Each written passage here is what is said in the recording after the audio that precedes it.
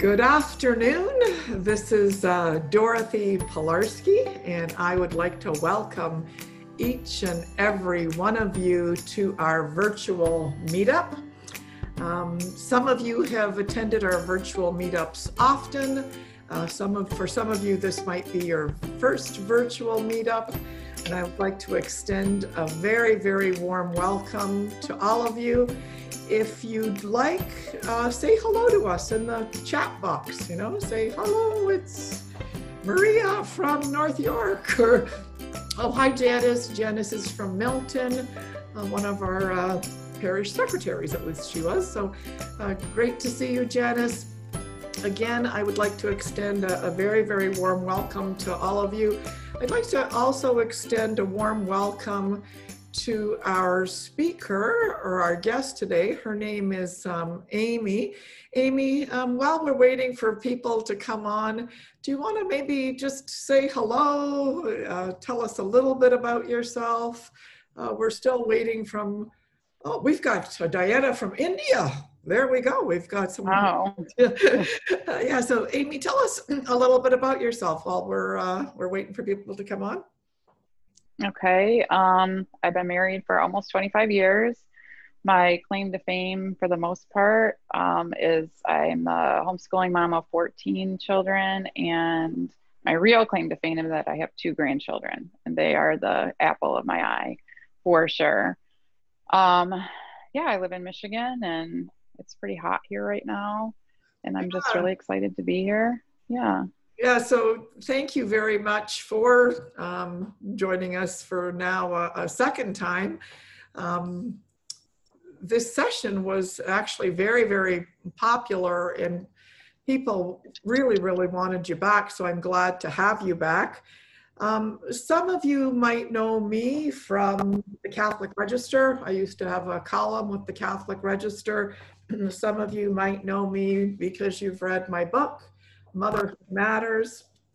Some of you actually might know me from the corporate world. I used to deliver seminars at the Schulich School of Business, the Schulich Executive Education Center for corporate executives. And I was at one point, believe it or not, the national training manager for Tupperware. So I could burp them all. Anyway, I was also, worked with the Canadian National Institute for the Blind. So I had just a very strong corporate background, and my life went into a backflip and a forward flip after I had children. And I'm sure many of you can relate to that. Anyway, for the past 5 years, I've been, I guess our little ministry has been in partnership with the Archdiocese of Toronto. And I'm going to just share with you a couple of slides, so bear with me. So we have a ministry. I love my Catholic Moms group, and I invite you all to visit our website, catholicmomsgroup.com. And we have an annual Dynamic Women of Faith conference. And so, find us on Instagram, Catholic Moms Group, find us on Facebook. We are on a mission to revive the vocation of motherhood. And we do that primarily by helping parishes and moms start parish-based Catholic mothers groups. We have worked with over 40 parishes. We do have a couple of mothers groups in the United States, but most of them are spread across the Archdiocese of Toronto. And our mothers groups are multi-generational, okay? Now, we do have some moms and tots, but depending on who starts the mothers group. So I love my Catholic Moms, or catholicmomsgroup.com. We've created a variety of different publications, how to start a mothers group, 52 studies for individual groups. We have a mothers group starter kit, and in that kit is everything that you need to start a Catholic Moms group. And it gives you from DVDs to promotional materials to newsletters. It includes these 2 publications, everything you need to host a mother's group for well over a year. So it's typically, ordered by parishes, and a mother, just like you, encourages your pastor to get started with us. So that's who we are, Catholic Moms Group. I really hope that you follow us on Instagram. Look up Dynamic Women of Faith, look up Catholic Moms Group, and we welcome each and every one of you. We've got Liz Garcia from St. Dominic's Parish. We've got Gazelle from Toronto. We've got Adriana. We had someone here from India. So we've got people from all over, and we wanted to extend a big, big warm welcome. There's someone that's raising her hand. Okay, okay, hi, Dorothy. Okay, so I guess she was just raising her hand to say hello. I wanted to take a minute just to introduce Amy. Back in 2011, when I wrote my book, Motherhood Matters, I was looking for people to review the book, to give me some feedback, and Amy and I became friends on Facebook, and I saw just what an incredible following she had, and I sent her a copy of the book. And then a little bit later, in 2014, Amy wrote 2 anonymous blog posts for our Dynamic Women of Faith website. And at that time, Amy wasn't talking publicly about her experience. So I wanted to welcome her. She's a courageous woman. She's a very strong woman and very generous in that, she's come on now twice. And I think it's remarkably courageous for her to share her story with us. So, Amy, welcome again. Thank you. Thank you for, coming on. Now, you and I had a little kind of chat beforehand. Tell us a little bit, you've got 14 children that you're homeschooling. You've got 15 babies in heaven. Mm-hmm. And you've been married for 25 years, and you discovered that, your husband is a sex addict who struggled with just a whole bunch of different issues, and specifically with, pornography too. Can you tell us a little bit, maybe, like, how did you find out about this? And first of all, how do you feel even talking about it? I know that you were talking to your son just before you came online. How do you feel talking about this? It's just remarkable that you're open about it. Well, my 17-year-old son and I were talking about it because I was telling him that I was going to do this today. And I was like, why does this have to be my thing? Why can't I have other thing? And he's like, well, what would be your thing? And I'm like, I don't know, homeschooling or flowers or something that's not this, because it's not like, I said, it cuts down on humility, because I'm not like, yeah, I'm going to be giving a speech on pornography, but anyway, that said, I know that it's God's will for my life. And I know that the message and what my son said, and again, he's 17, and he says, Mom, this is the issue of our time. And, who's going to talk about it if you don't? And he listens to a lot of priests and reads a lot of stuff. And he said most of the priests he listens to and reads do mention it, but who's going to talk about this, And of course we have like a Matt Fradd and a bunch of other courageous people, but it's hard sometimes. And it's hard as my kids get older, the little ones that weren't around or they were around, but they don't know. But again, like, you're only as sick as your secrets, and we're not going to keep this a secret. So that's not how you help people. No, thank you so much for your courage. Now, I just wanted to acknowledge that for anyone that's here, you might be a mom that just, discovered it, yesterday or 2 days ago, and you might be kind of reeling in shock, or maybe you're a wife that's been, battling this in your marriage for years. Like, moms are on just a different spectrum. How did you discover this issue in your marriage, Amy? How did it rear its ugly head? I think, when we got married, I was a cradle Catholic. My husband was not even a baptized Christian. I definitely did not attend mass every week or do any of those things. And I was more mainstream, and I think it was just kind of a regular in the culture. But back then there was no internet or anything. At least we didn't have it if there was. And so I knew it was there kind of, but I also kind of felt like there was nothing I could do about it, or I was wrong for feeling like it was wrong. And I couldn't put my finger on it. And I knew there was something wrong in our marriage. And so we kind of went back and forth for a number of years. And then one day I found it on we got the computer and we got the internet, and I found some on our computer, and I just was like, this is unacceptable. Okay, so in the initial stages, you didn't really know that there was, that your husband had that problem.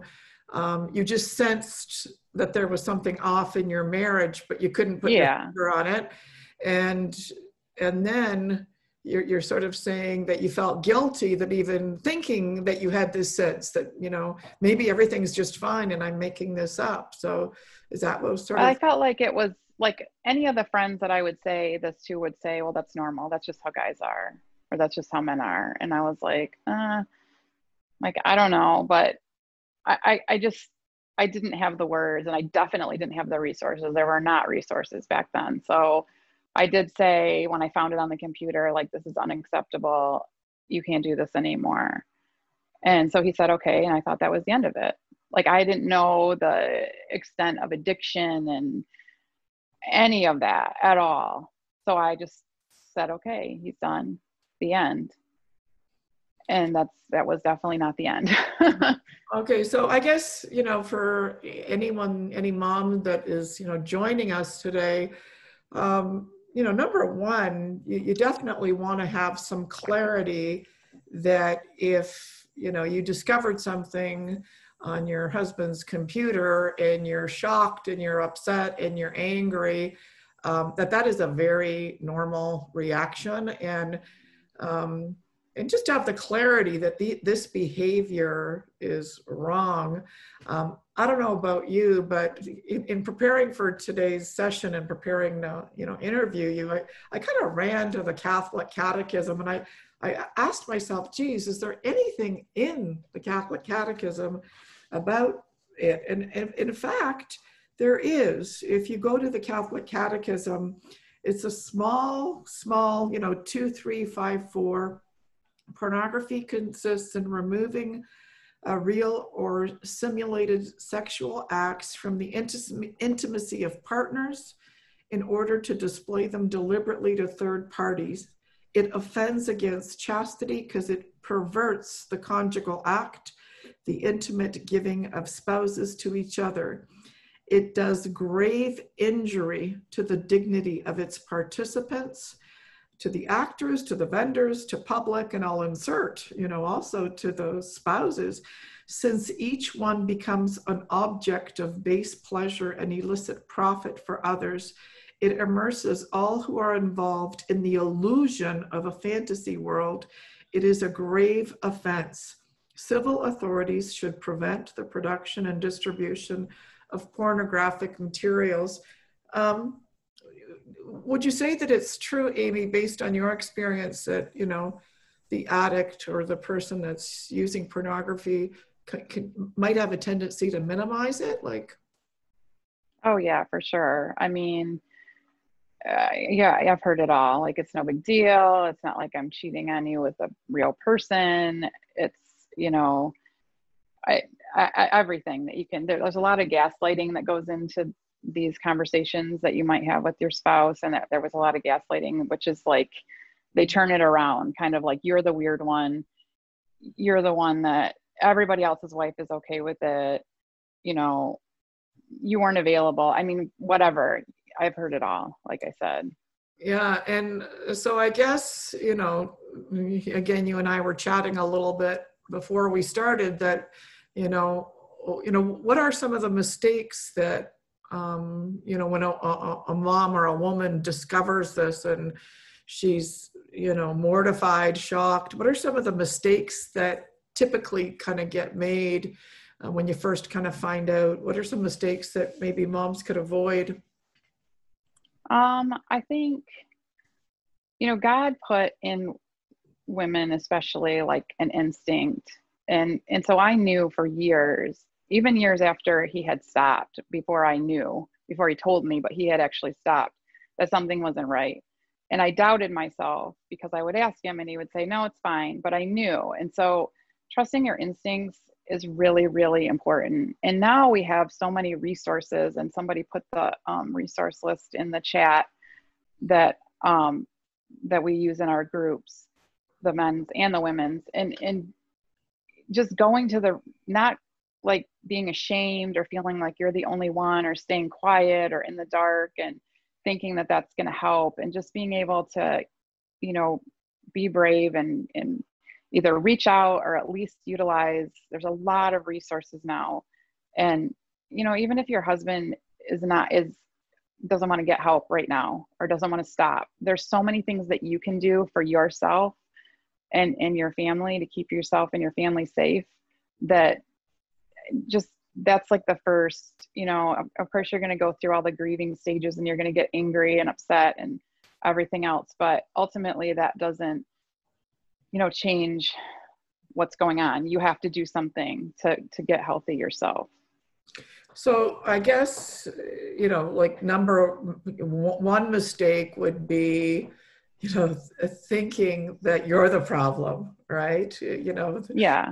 The problem is, like I often like to say, if someone is, robbing money from the bank, it is the robber's fault. It's not the fault that they're poor, or it's not the fault that the action is intrinsically wrong. So what your husband is doing is wrong, is knowing that and not blaming yourself. Okay. Because, there are, thousands of men that don't participate in pornography or sexual addiction kind of behavior.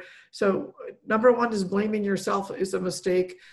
Number two is feeling, you said, ashamed, right? Like that it's not your fault, right? Right. That you're not like good enough or whatever. I think one of the biggest surprises, for lack of a better word, for me when I joined a group, like a face-to-face group, I mean, I've had a lot of babies. I'm like, oh, I'm fat, I'm this, I'm that, whatever. And that's why. And I would go to these groups and there's like, these just beautiful 21-year-old girls, and I'm like, oh, if I looked like you, like I wouldn't even worry. But then, that's not, of course I learned it's not even the issue. Like, pornography is just an addiction, or sex addiction is an addiction. It's just the avenue that they're choosing. It's like drinking and drugs and shopping and gambling. Like, it's just what they have chosen, but it doesn't have to do with like that, which is what I always thought, was that it had to do with beauty or age or whatever. And that's just not true. So, well, that's really important, because I guess a lot of women could kind of like fall into self-hate, right? Thinking I'm not pretty enough, I'm not skinny enough, I'm not sexy enough. Right. Yeah. And so it's just really not about that. It's not about that. And so also to pray, I guess, for a rejection of, these kind of self-talk, or these thoughts that are just harassing you and accusing you. Right. Well, I think it's hard because in our culture we have those coming at us all the time as women. I mean, starting when we're little girls, so then when something like this happens for me, I was like, it just magnified.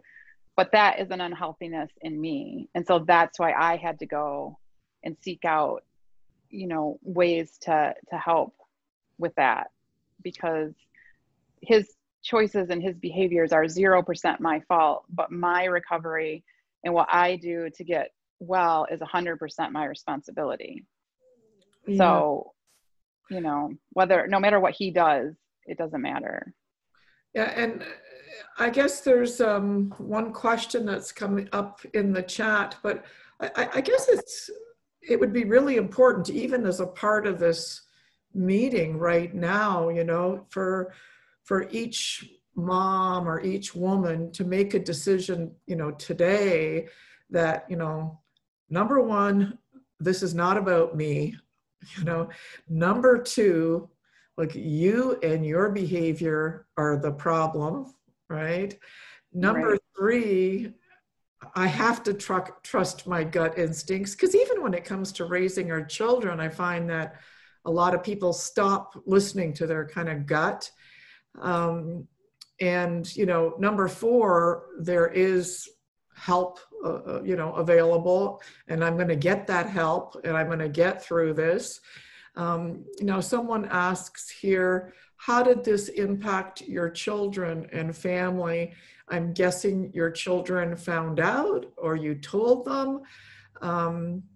It's probably not appropriate or necessary to tell all of your children everything. Is that correct? Or what are your thoughts, Amy? Yeah, I mean, so at the time, we had 11 children at the time, and the youngest was like 9 weeks old when I found out. I don't hide my feelings super great, and I was just like a mess. And we had to go to groups and counseling and things like that. So my oldest daughter, well, my oldest was getting married that year, and he was still living at home, and I think he was like 23 or something. And so he knew, and then my oldest daughter knew, but what's really important is to, like, my husband had to be the one that really shared in an appropriate, age appropriate manner, I guess. My oldest daughter, that at the time I think was like 17. So, he just framed it as I was, dishonest and things like that, unfaithful in our relationship. And now we're trying to make it better, because she was at home with me all the time, first of all, because I homeschool, and she was babysitting a lot because if I was gone or whatever. Now, it was a great opportunity for our family to teach about redemption and mercy and grace and things like that. So for our family, that worked. And so now we are like 7 years out of the initial disclosure and all of that stuff. And so now we have a lot more adult children than we did. And we have certainly shared things when it's necessary to share it, but in a way that is respectful of, my husband. And I mean, my husband runs a group for men at a local church. And so, and it has worked for us. It's not going to work for everyone to share things like that. It depends on the kids and the situation. So I would definitely not just like burst it out to, anyone. Yeah, and so that's an important, I think, practical tip too, right? That, you could be the person that hasn't told a soul, and it's, killing you inside, and you haven't sought help. Or you can be, the explosive type that tells everybody, including, TTC drivers and the waitress and your right. neighbor. Yeah. Completely. Yeah. No, that's not appropriate. Don't do That's that. not appropriate. And so, I guess I'm in a little bit of a remarkable position, because many, our ministry ministers to moms right across the archdiocese, and many, many, many moms will, they'll text me, or, I found out my husband's having an affair, or my husband's lost his job, or, I found out this, I found out that, what do I do? And I'm going to but the one piece of advice that I try to, or advice, I don't even know if it's advice, but the one thing that I have come to see that is very, very important, that no matter what your husband has done, no matter what your children have done, it's extremely important to preserve your own personal integrity, and that I am not going to start F-bombing. I am not going to sin because of someone else's sin. Right. Yeah. Right? Because then you're, if your son just robbed a bank, and then, you come home and you berate him and you hit him and you've become a sinner. There's a dignified way of handling every single situation. So, if you found out your husband's having an affair, you don't want to become an ugly witch so that he hates you and he justifies it. Right? Well, I mean, the point is you might be nice and he might hate you. Yeah. Anyway, but the point is that you're answering to God for what you do. Yes. If you're telling your kids because you want to make your husband look bad, that's not appropriate for anything. If you're not like, oh, dad lost his job, or, guess what dad did, it's not appropriate at all. And one of the therapists that I was in a group with that was therapist led, and she would always say to stay in your integrity. And that has stuck with me, because stay in your integrity. That's beautiful. Yeah. Because that's what that's what you have to answer for. And it's extremely painful. And I definitely did things that I wished I hadn't done, or said things mostly that I wished I hadn't said.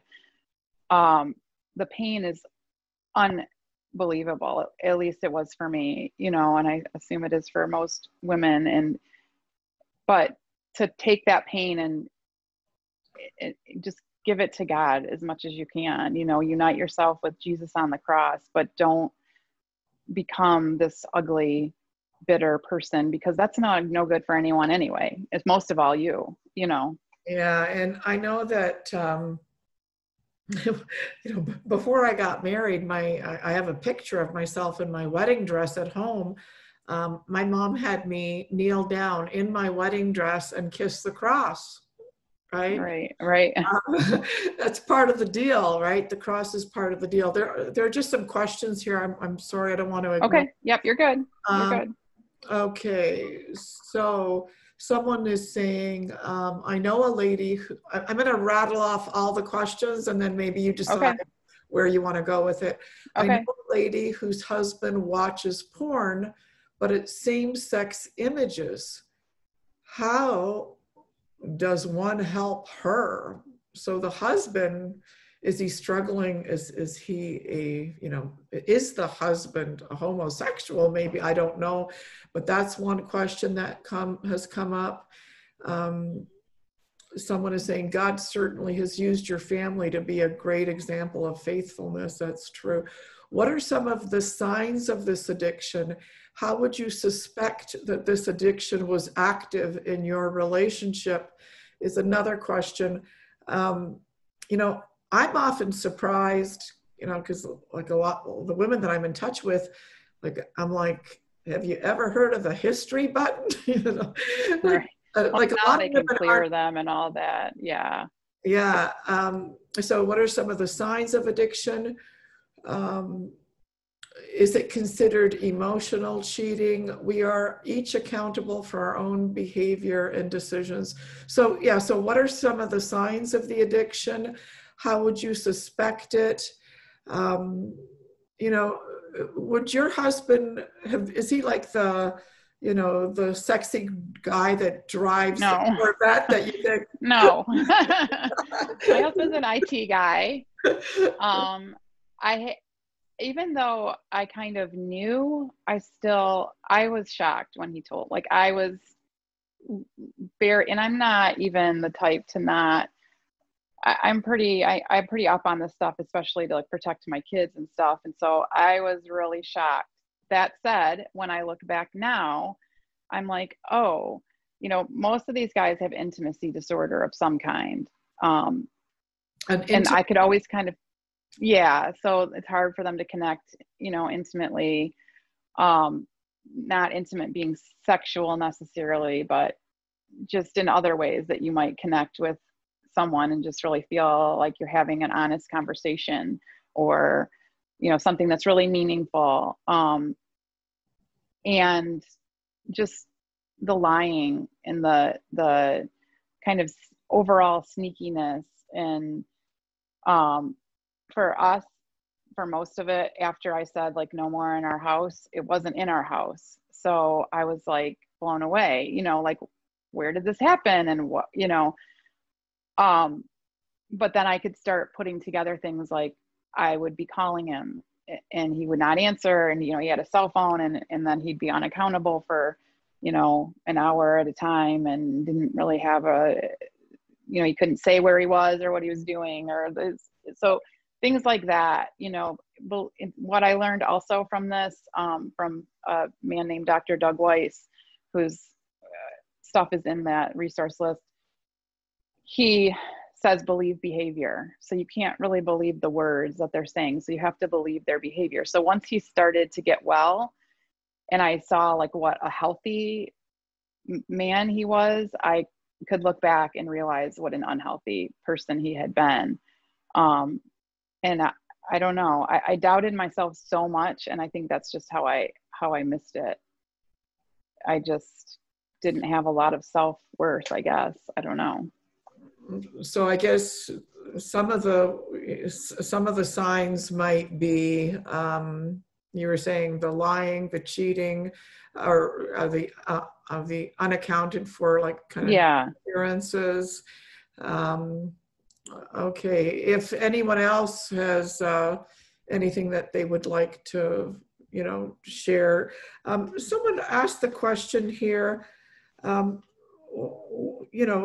saw it once on Facebook, and it just like broke my heart. Like there was this young mom with, 2 or 3 kids, and she just like started typing away, and you could tell she was completely traumatized because, like she never suspected that her husband would do something like this. And she was like sobbing, and right online, it was just really painful to watch her. And you told me that there's something called betrayal trauma. What is betrayal trauma? Like after you told me that term, I thought, oh, okay, now that's what that woman was going through. She was, I guess she posted her discovery on Facebook, and I was kind of shocked that she would do that. But what is betrayal trauma? I mean, it's if somebody's watching that can post a definition, do that for me. I know I have some friends watching that can do that, but it's a trauma. If you get into like a car accident, like a really serious one, and you might have PTSD after, right? And you'd be afraid to drive, and or any kind of trauma that happens to you. So betrayal trauma is when, you've been in this relationship. My husband, when he was active in his addiction, another sign should have been for me that he was verbally, very, very, very verbally abusive and emotionally abusive. And he would withhold affection and things like that. So like, that's all a trauma to you, and when you would start to find all this stuff out, like when my husband did his disclosure to me, we didn't do it therapeutically. He just came out with it, and he told me way too many details, and all of those things, you're in a trauma state, and it just gave me horrible PTSD that I replayed all of it in my head. Or maybe you find, pornography on your computer, and you pull it up and you see it, and that traumatizes you because there it is, and you're not expecting that, so that's kind of somebody posted the actual definition. So the term betrayal trauma refers to the damage that is caused when you experience a betrayal in your relationship that damages the trust, the safety, and security of the bond you have with your partner. Someone also mentioned here that another sign could be if they're extremely protective about their passwords here. And the thing with my husband was that he was always like, here's my phone, look at it. Here's my computer, look at it. Like I would, but he wasn't using that phone, and he wasn't using that computer. So yes, that's definitely a sign, but they can also be like super free with their devices and have some, I mean, I've heard of a lot of men now that have second phones or whatever. So So, these are so extremely manipulative behaviors. yeah, I mean, men protect what they love for sure. And this, they will be very protective of this addiction. And, you know, unlike drinking, unlike drugs, it is very, like the counselor that I mentioned earlier was an addiction counselor for alcohol and drugs. And she started seeing, you know, an increase in sex addiction. And then she had to go back to like a 6-month program because these guys were so good at lying to her and she couldn't tell. So So, I mean, that's a very pointed statement. Like, you know, they're very, very good at lying. yeah. So there's a couple of more questions that have come up. What can you do when your son has a pornography and sex addiction visiting massage parlors and such, and it's your son? Oh my goodness. There's another question. How do you even begin to rebuild trust, getting professional help? And I guess too, someone had asked about a husband, her friend's husband, watching Right. sex pornography. It's just this is a loaded session. I Any mean, a thought? lot of those resources that were posted early on can point to, I mean, first of all, the addict has to want help. So if they don't want to get help or they don't think that they have a problem, that's going to be really difficult. And it depends on, I guess, on how old the son is. If they're under 18 or if they're living in your home, then there's more that you can do about it. If they're, you know, not in the home anymore, you can certainly suggest the resources and obviously pray for them and do what you can. But, you know, it's hard when they're not living at home anymore. And they need help. If they want help, they have to want it. You can't want it for them. Yeah, so like I guess you're saying a couple things is like, number one, they have to acknowledge that it's in fact a problem, because, you know, you might explode, go crazy, cry, claim devastation, claim hurt, and the guy's like, he doesn't see anything wrong with what he's doing, and he just might lie to appease you. So And so then you would have to set boundaries. You'd have to decide, you know, where's my bottom line? What am I willing to put up with? If this is your spouse, you know, you might have to separate, or you have to be able to set boundaries to protect yourself. Because ultimately that's all you can do.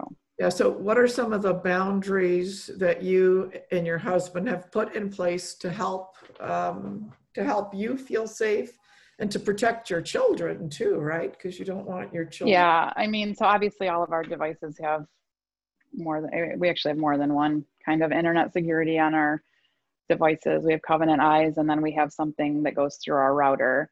You know, and we have rules about devices in rooms with doors and all that kind of stuff. And my husband has Covenant Eyes on his stuff, and for me, he had to have that, and he had to have a group that he was accountable to, a person that he's accountable to. That's not me. I mean, he's not accountable to me, but we had it set up where if he had any relapses, then within 24 hours, he had to tell me, not detail or anything like that, just that he had a relapse. And he has made some self boundaries, like he won't be alone with another woman, you know, even for work purposes. And he doesn't watch any movies or any TV at all if I'm not with him. And I'm not into like any of the mainstream new movies anyway. So we don't watch any of that. And in the beginning stages, he's an avid reader, so he would kind of run books by me that he was interested in reading, but we don't so much do that anymore. So all of those things for me, I needed, and we did a weekly check-in at the beginning. And that was helpful. We had like a list of questions that he would answer, what he was doing to work recovery and stuff like that. Now, someone is, so the woman that was talking about her son, she's saying that, he does live at home, but he's over 18. One thing that I'm just throwing out there is it's probably a good idea in these situations to get your house blessed by a priest. Yeah, for sure. And if you can't get a priest to come over now because of COVID, I had a situation where a woman told me that her daughter was really addicted to very destructive rap music. And all of the language was very, very destructive. And the mother said that when the daughter wasn't home, she went into the daughter's room and she sort of blessed each wall in the room with holy water, saying, in the name of Jesus, I bind all spirits that are harassing my daughter, that she's in bondage to. As her mother, I claim the authority to break this destructive bond. And she told me that later that night, her daughter came into the room and started sobbing uncontrollably. And she started to break all of the CDs uncontrollably. I think that, we forget the power of, sacramentals, we forget the power of holy water. I know some Italian women that put some holy water in their spaghetti and some blessed salt, Right. please, Lord. Now, is there anything that one can do to help someone that denies that they have this addiction? I mean, it's the same as alcoholism or drug addiction, I mean, you can't want it more than they do. And I wasn't in that situation, so I can't speak to that. I mean, I was, I guess, sort of in the beginning, but I didn't know it. So, I don't know. I don't have an answer for that. I would maybe call Al-Anon, honestly. I've talked to Al-Anon before, and it's a different addiction, but it's the same idea. Mm-hmm. And I found them very helpful when I spoke to them. So that might be an option. Now, Amy, we're a Catholic virtual mothers group, and you're a Catholic mom. Now, you mentioned that when you first got married that you were going to Mass regularly, or you weren't? Or... No, definitely not. No, I was like, I don't know. We got married in the Catholic Church, but no. Then I started going to church again, and yeah. So when did you have a conversion? Because you're saying like you have 14 children and 15 in heaven. Like that's a lot of right. Yeah, we made up for lost time. After I had our second child, I started attending a local church, a Catholic church. And my husband was like, I want to go too. So he came, and when I was pregnant with our third child, he got baptized and everything else. And we just I think I just longed for community, I guess. I was really ashamed of the way I had lived. And so I would always sit in the back, and, I didn't have a good understanding of anything. I didn't know about really confession and stuff. And so then I went to confession, and then I met a bunch of homeschoolers who were Catholic, and that was after my fourth child was born. And then I met a very holy priest who just changed my whole life. And some of you might have heard of Father John Ricardo. He's on the radio, and but at the time he had just started pretty much. And I just started to change. Like God just lit my heart on fire, and my husband didn't like that very much, and I started to change the way I lived. And then we had our fifth child, and I don't know. Then I learned about how you're not supposed to use contraception, which I obviously was not a pro at anyway. And then I was like, no, we can't do this. But when I was, the story is when I was pregnant with our eighth child, I went to adoration, and I was like, Jesus, I know there's something wrong. I want to know what it is. And I heard God say, keep doing what you're doing and I will reveal it to you when it's time. And I was like, great, because patience is definitely not my thing. Had he revealed it to me then, I would have divorced my husband for sure, 100%. He did not. It was about 10 years later that I found out all of this, and I was a lot better equipped with all the things I had gone through. And God is always faithful, and and then we both kind of just came back, and here we are. It's amazing. God is so good. It's miraculous. Now, It is. and I know that I know these sessions aren't easy for you, and I know that you had said to me that you're just so grateful that God kept your marriage together, that you weren't gonna say no if there was a request. Right. That's true. You're so grateful, right? Yeah. That you're so grateful that you were, now. So, I tell you, when I can read this over and over again, that you find out that your husband has this addiction, you have 14 children, you've had 15 miscarriages.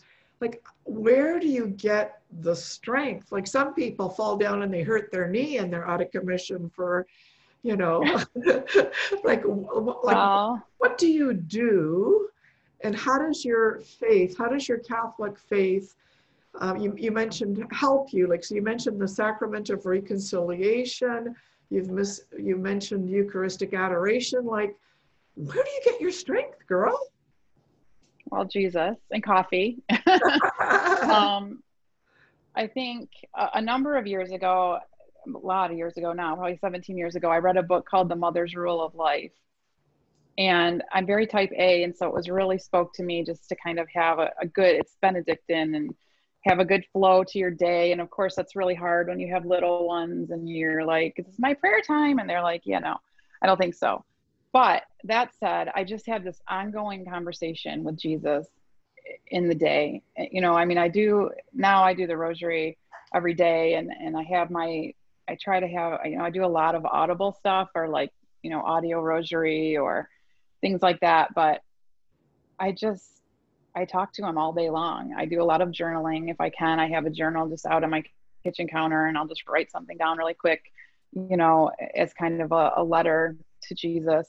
And I don't know. I can feel him, and I know he has a plan. And there's definitely days where I'm like, I can't do this anymore. It's so painful, and the thoughts and the memories pop into my head, but this is not our home. This is not where we're meant to be. And I have definitely been flat on the floor in my bedroom, bawling my eyes out, because it's just so painful. But also, like, the redemption is so beautiful, and I mean, if I could have avoided it, great. It would have been better if I could just be like, we got married and we had 14 kids and it was all great, but that's not how life is. But and maybe there won't be redemption. Everybody's marriage doesn't work out. Everybody's husband doesn't want to get help, but there can be redemption for you. And no matter who you are, God will use this for good, and he will use this to make you, a better person, or bring you closer to him. And I'm just so grateful for that. I can't express that enough. Also, friends and support people. Support people. I reach out to support people all the time. Still, I'm like, I'm having a bad day, I'm having a lot of triggers or whatever, and they're there for me. So that's really, really important too. So now, I know that one woman asked in our last session, and it didn't get asked today, like, and I'm going to kind of rephrase it, but one said, like, well, like, why didn't you just, like, leave the guy, right? And when should you leave the guy? Like, when should you leave your husband? Like, why didn't you leave personally? And then, is there a time where you say, like, okay, this is not going to work, right? What are Right. your thoughts on that? I mean, first of all, if you're in physical danger, your children are in physical danger, you need to leave. You need to get help. There's all kinds of, at least, I mean, I know a lot of you guys are in Canada and I don't know your programs, but in America, there's a lot of, places you can call domestic violence shelters or whatever. So that's first of all. Second of all, I'm not like a psychiatrist or a psychologist or whatever. So I can't tell people what to do. Generally, people, learn about boundaries if you don't know about boundaries and what your bottom line is. And I mean, hopefully you can get to some kind of therapy, even if, like we couldn't afford the traditional route. So we had a pastoral associate at a local parish that spoke with us for free. And he kind of specialized in this area a little bit. So it was very helpful. Or find a local group, or now there's so many groups online, find a group online, somebody that you can reach out to, utilize the resources. But I didn't leave because I didn't think that's what God was calling me to do. And my husband had changed, and he was changing, and he continues to change and go the right direction. But that's not the story for everyone. And I don't think that God wants you to live in and they know he doesn't want you to live in an abusive relationship, and you have to get help if that's what's happening in your life. But like I said, it's different for everyone. So you didn't leave because, your husband made changes, right? And he, right. Yeah. And he committed to recovery, and he committed to getting help, and he admitted it was a problem, right? So right. Mm-hmm. I would imagine that if, there's a mom out there who has a husband who, kind of is blindly determined to continue his behavior, that, she might say, enough of this, one book that, no matter what kind of a problem you've got in your marriage, it's not Catholic, but this is an outstanding book by James Dobson. If whether your husband might be an alcoholic or any number of different issues, it's a very, very powerful book. I have like this huge library, and I usually bring like 5 or 6 different books to showcase now. Some of them are at the office and some of them, so I wasn't, are there any books that you would recommend, Amy? I mean, everything that I've read, a lot of the books that are on the resource list. So definitely stuff by Dr. Doug Weiss is very helpful, both to the addict and the betrayed. There's a lot of good podcasts out now, and I'm sure that those aren't actually on that list. So I could get you that list if you want. And I can add it. Yeah. Yeah. And I mean, they're not specifically Catholic. I don't know if there's any that are, but most of them are Christian, and they're all very helpful. And as far as like, being encouraged as a mom or something, I brought my St. Zelly book again. I shared this last time, and she's just amazing. And it doesn't have anything to do with addiction or pornography or anything, but it's about the mother. It's letters from the mother of St. Therese to different people. And she's just very real and very human. And I love that. So that's an inspiration to me. And I don't know, I'm just always seeking things out to read and inspire me. Now, Amy, I know that you mentioned the sacrament of reconciliation. I always kind of laugh that I never went to the sacrament of reconciliation more than when I became a mother, because it was kind of funny. I have this baby and it's screaming and it won't stop crying, and I'm getting angry, right? And I'm kind of like, Dorothy, what's with it? This is a newborn. You're not supposed to get angry at a newborn. Or, I would be telling my 3-year-old, clean your room, clean your room. And then I'd look at my own room and it wasn't clean. And I'm like, I got to go to confession to keep my side of the street, with my kids. Right. Did you find that the sacrament of reconciliation helped you in this journey? Yeah, for sure. I mean, I don't know. what I would do without that, because I'm always, you know, at first I went to a priest that we had known for a very long time, and I was like, okay, I need to have somebody help me sift this out. What's the sin, and what is, you know, the betrayal trauma?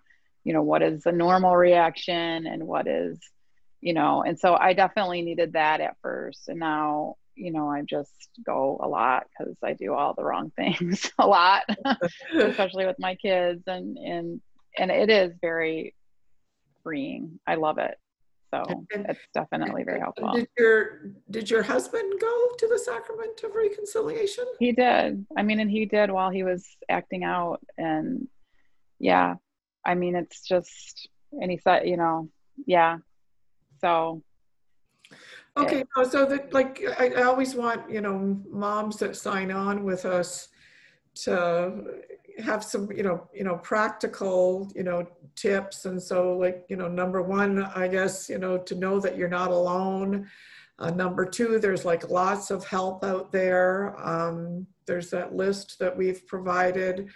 Number three, the use of sacramentals, whether it's holy water, to bless your home, bless the computers, bless everything you can. I remember for years and years and years, I used to bless my children right from when they were born with holy water as they were leaving for school. And now when they were going for raves, I was blessing them with holy water, right?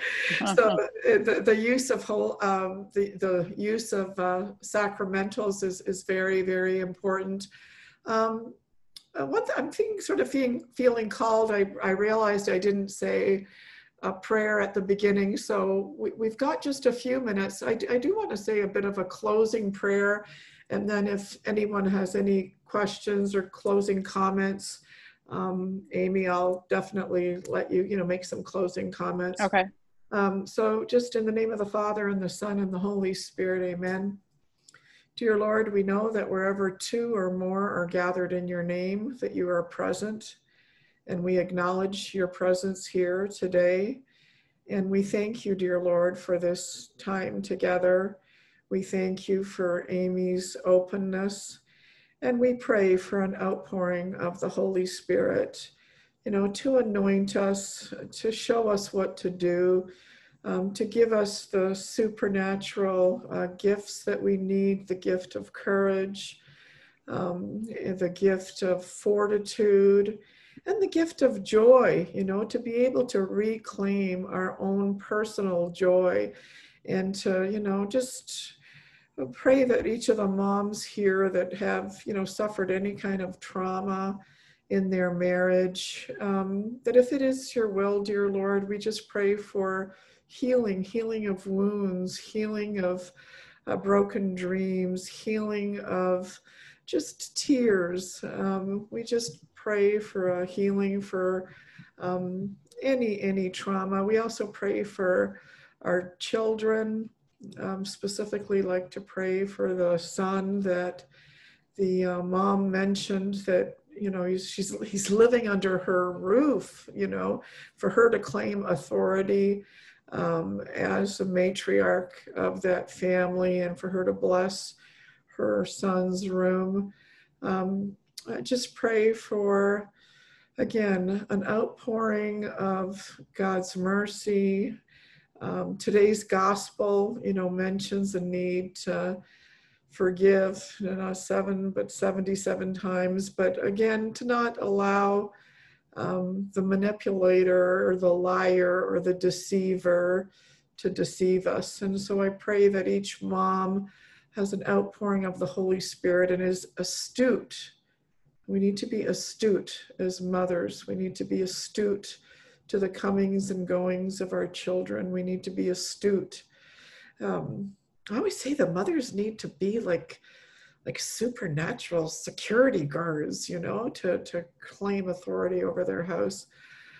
So I beg for a healing, and just ask our Blessed Mother to wrap her loving arms around Amy, around each of her children, and lift up all of our husbands, and ask our Blessed Mother to wrap her loving arms around all addicts and women who struggle with pornography addiction, and ask for our Blessed Mother's intercession. And may we make a resolution today to pray the Rosary daily. So in closing, I'm going to pray 3 Hail Marys. Hail Mary, full of grace, the Lord is with thee.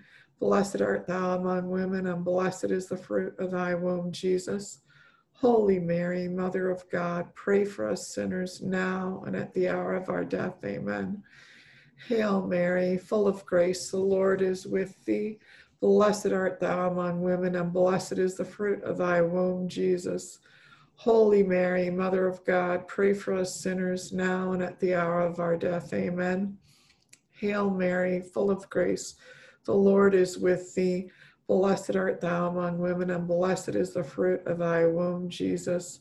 Holy Mary, Mother of God, pray for us sinners now and at the hour of our death. Amen. In the name of the Father, and the Son, and the Holy Spirit.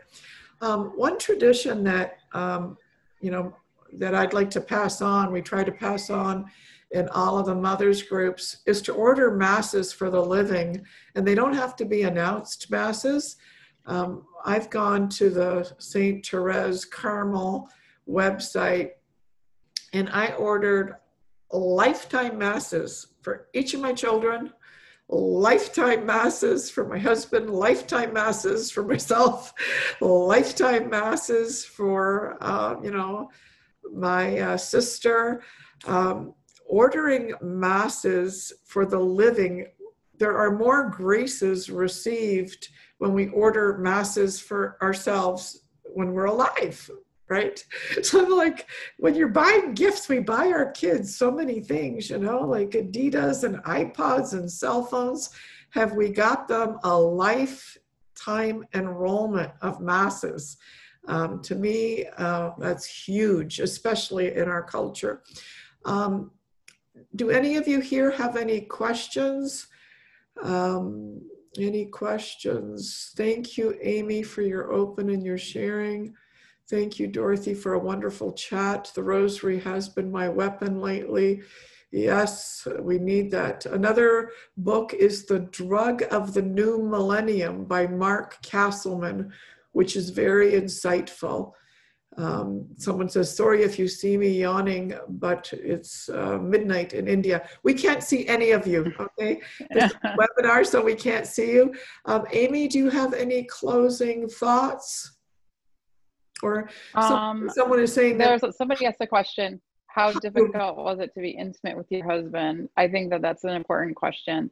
That was another sign, actually, before I knew, was that our sexual experience, it was terrible. Like, it was just really hard for me.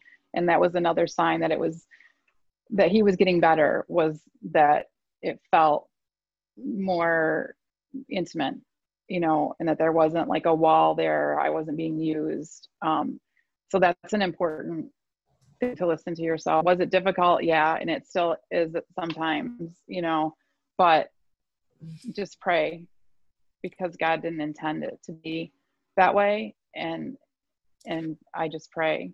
Well, I would think that in the initial stages, it probably would have been pretty normal to have an aversion to him, no? Or I'm just— Well, and some people take like a 90-day fast. And I mean, there's all kinds of different ways that you can do it. And you shouldn't rush into it and all of that. And, all those resources can explain all that too. But there's no wrong way to handle it.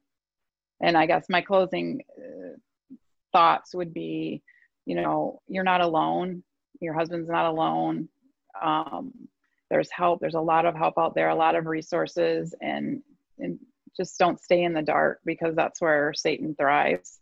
And even if your husband chooses not to get help, you can still get help for yourself. And that's the most important thing. It's really the only thing that you can do. You can't fix somebody else, but you can get help for yourself. And that's really important. Someone here in a private message to me here is saying, what if every time you bring it up, your husband gets angry and, defensive, and just like this smoke of anger just kind of belittles you type of thing? That's called gaslighting, and that's to kind of distract you from the issue at hand. What I did was and I didn't know that I was doing this, but what happened was I went to counseling for myself, and the counselor right away said, I know what your husband's doing. Like, he could tell. And he said, tell him I want him to come in. And so I told him he wanted to see him, and he said no. And eventually he said yes, he would go, but he knew at that point that he was caught. Like, I think he just knew. And that's when he confessed everything to me. But you can't make them admit it either. You can set boundaries, you can set, I would encourage marriage counseling with somebody who knows what they're talking about, like an ASAT or a CSAT. Those are people that specialize in this, because sometimes it can be made worse if you go to somebody who does not specialize in this. But again, that list of resources will have all of that information on it. Okay, and so someone else has sent me another question. Do you still have time, Amy? Are you good? Or yeah. So another question that's come up is, do you have a Catholic counselor? Is that something that a non-Christian Catholic counselor would be able to help a couple with? I find that so many people say that pornography is actually healthy and normal, and right. So what are your thoughts on that? So like I said, on that resource list, you're going to see things that are AASAT is one version of somebody who specializes in sexual addiction, or CSAT is the same thing. They specialize in sexual addiction too. It's just a different kind of way that they do it. And that's who you're going to want to see. My counselor was a pastoral associate at a Catholic church. So yes, he was Catholic. He did not have this specialized, but he saw so many people with it that he knew what it was and how to kind of deal with it. I highly, highly recommend finding someone that specializes in this, because we did go to counseling several times for years before this, and nobody picked up on it, even though I kind of would bring up things and thankfully pick up on it and say it's normal. But I have heard that happen to some people. So you definitely don't want it. Even if you do online counseling or whatever, just somebody that specializes. And yeah, Carol put in there what they stand for. So that's perfect. Yeah, so defensiveness and blaming you suggests that he is not committed to his own recovery. It's what he has to do to maintain his denial and protect himself from feeling shame. This is called gaslighting. A certified sex addiction therapist is really what is needed.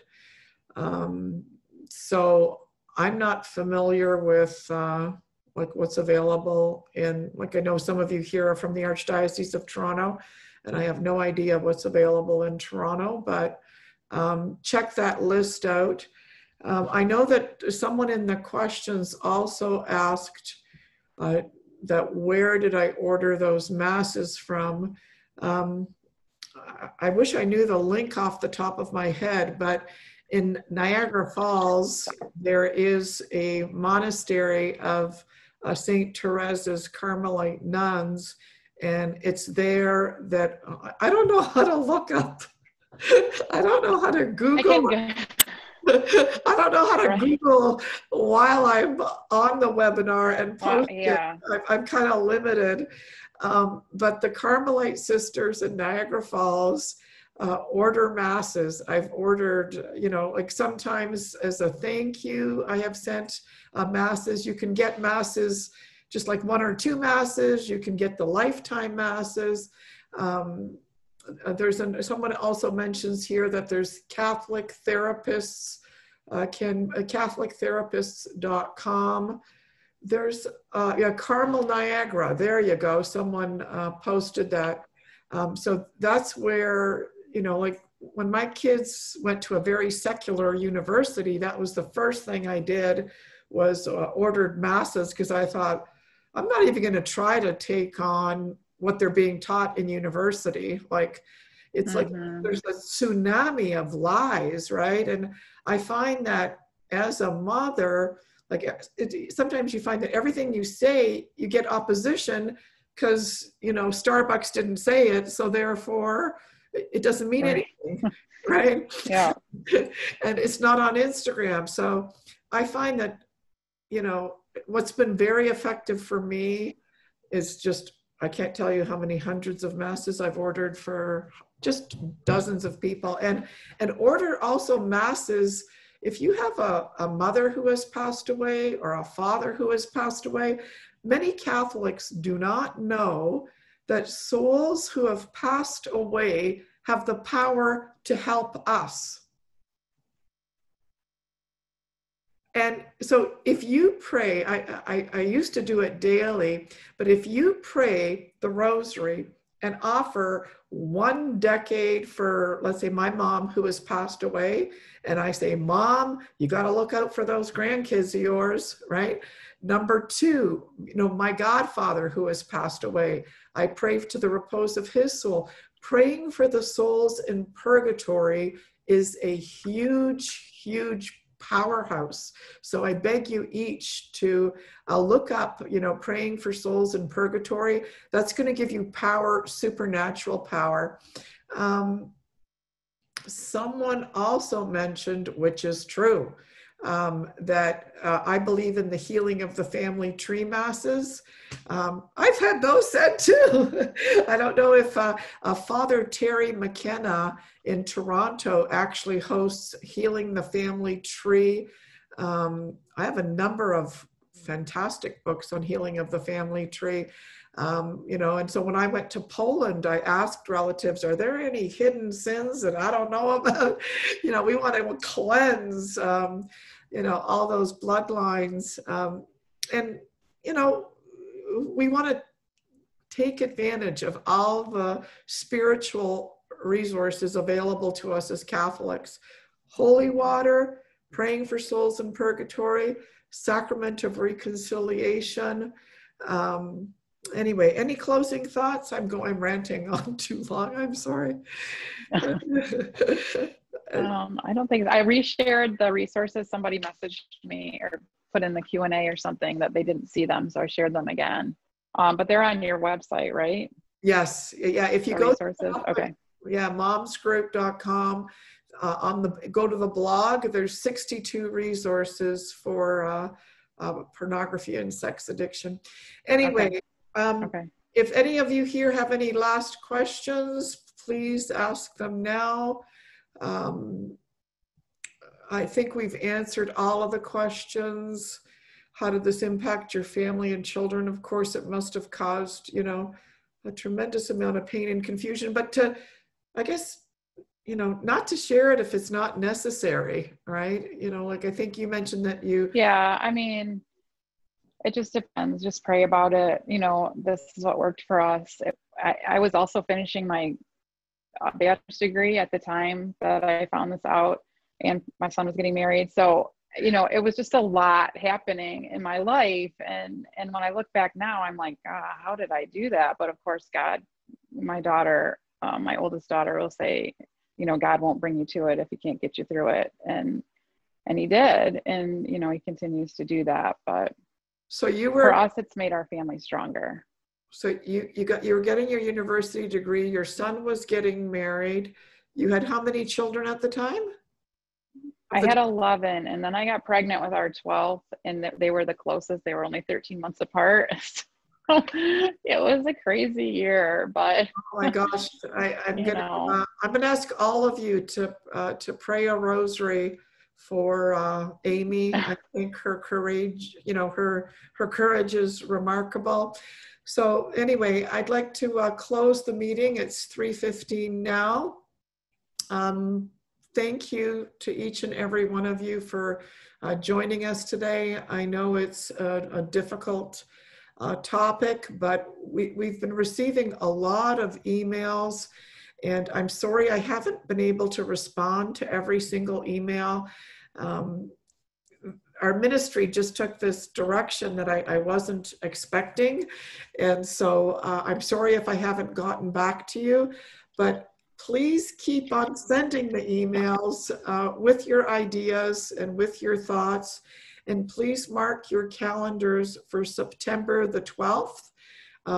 We are having a webinar similar to this, and Cardinal Collins, our Archbishop, who is a Cardinal, will be speaking to all of us as leaders, right? So if you're in any leadership position, how do you lead during a pandemic? And then Dr. Lombardi, which is a theologian, Josie Lombardi, many of you know her and love her. She's going to be giving a talk on virtuous leadership.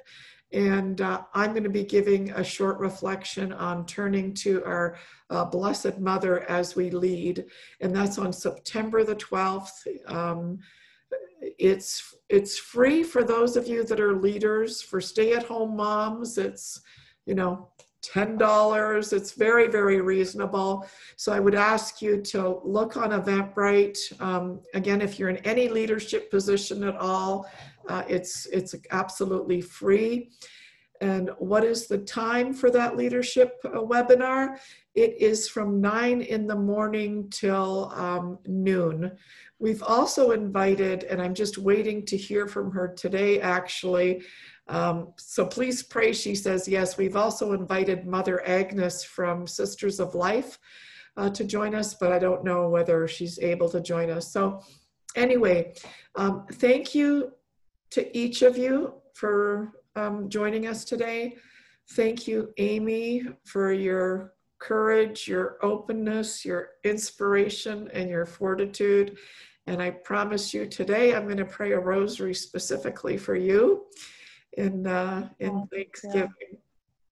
I know I already asked you if any last thoughts before I turn off to shut off. Thanks for bringing this to light, because not very many people, when I was talking to my son about this, I've spoken at our parish once, and I've written a lot about this, but a lot of people shy away from this. So thank you for not only doing it once, but doing it twice. Well, part of the reason we have the Mothers Ministry and like the annual conference is that being a Catholic woman is really a remarkable experience. So, whether you've given birth to a stillborn, whether you've had a miscarriage, whether you're going through menopause, whether you're just discovering your feminine genius or discovering your husband's crazy habits, it's a unique experience being a Catholic woman. And we can't kind of pretend that we're men, like right. We experience things so deeply. And just also pray for all of you. Someone is saying that they're writing a manual on this topic for your archdiocese. So Diana, I want a copy of that manual when you're done, because then I can share it with everyone. So if you're writing a manual, please share it with me so that I can share it with our archdiocese. That would be fantastic. So I don't know if any of you remember Carol Burnett. I'm really older than most of you probably, but she used to always sing, "I'm so glad we had this time together, just to have a laugh or sing a song. Seems we just get started, and before you know it, comes a time we have to say so long." So goodbye, everybody. Please never give up. Know you're not alone. Please pray a rosary for Amy today in Thanksgiving, for her courage. And in her, she came up with that 62 resources for us for free, all for free. So least we could do is pray for her. So let's, I'm committing to praying a rosary for Amy today. And please know that you're not alone. And please mark September the 12th on your calendars. And again, a big warm thank you, Amy. And I'll talk to y'all later. Okay? All right. Thank you. Okay. Bye. Bye, everyone. Bye-bye.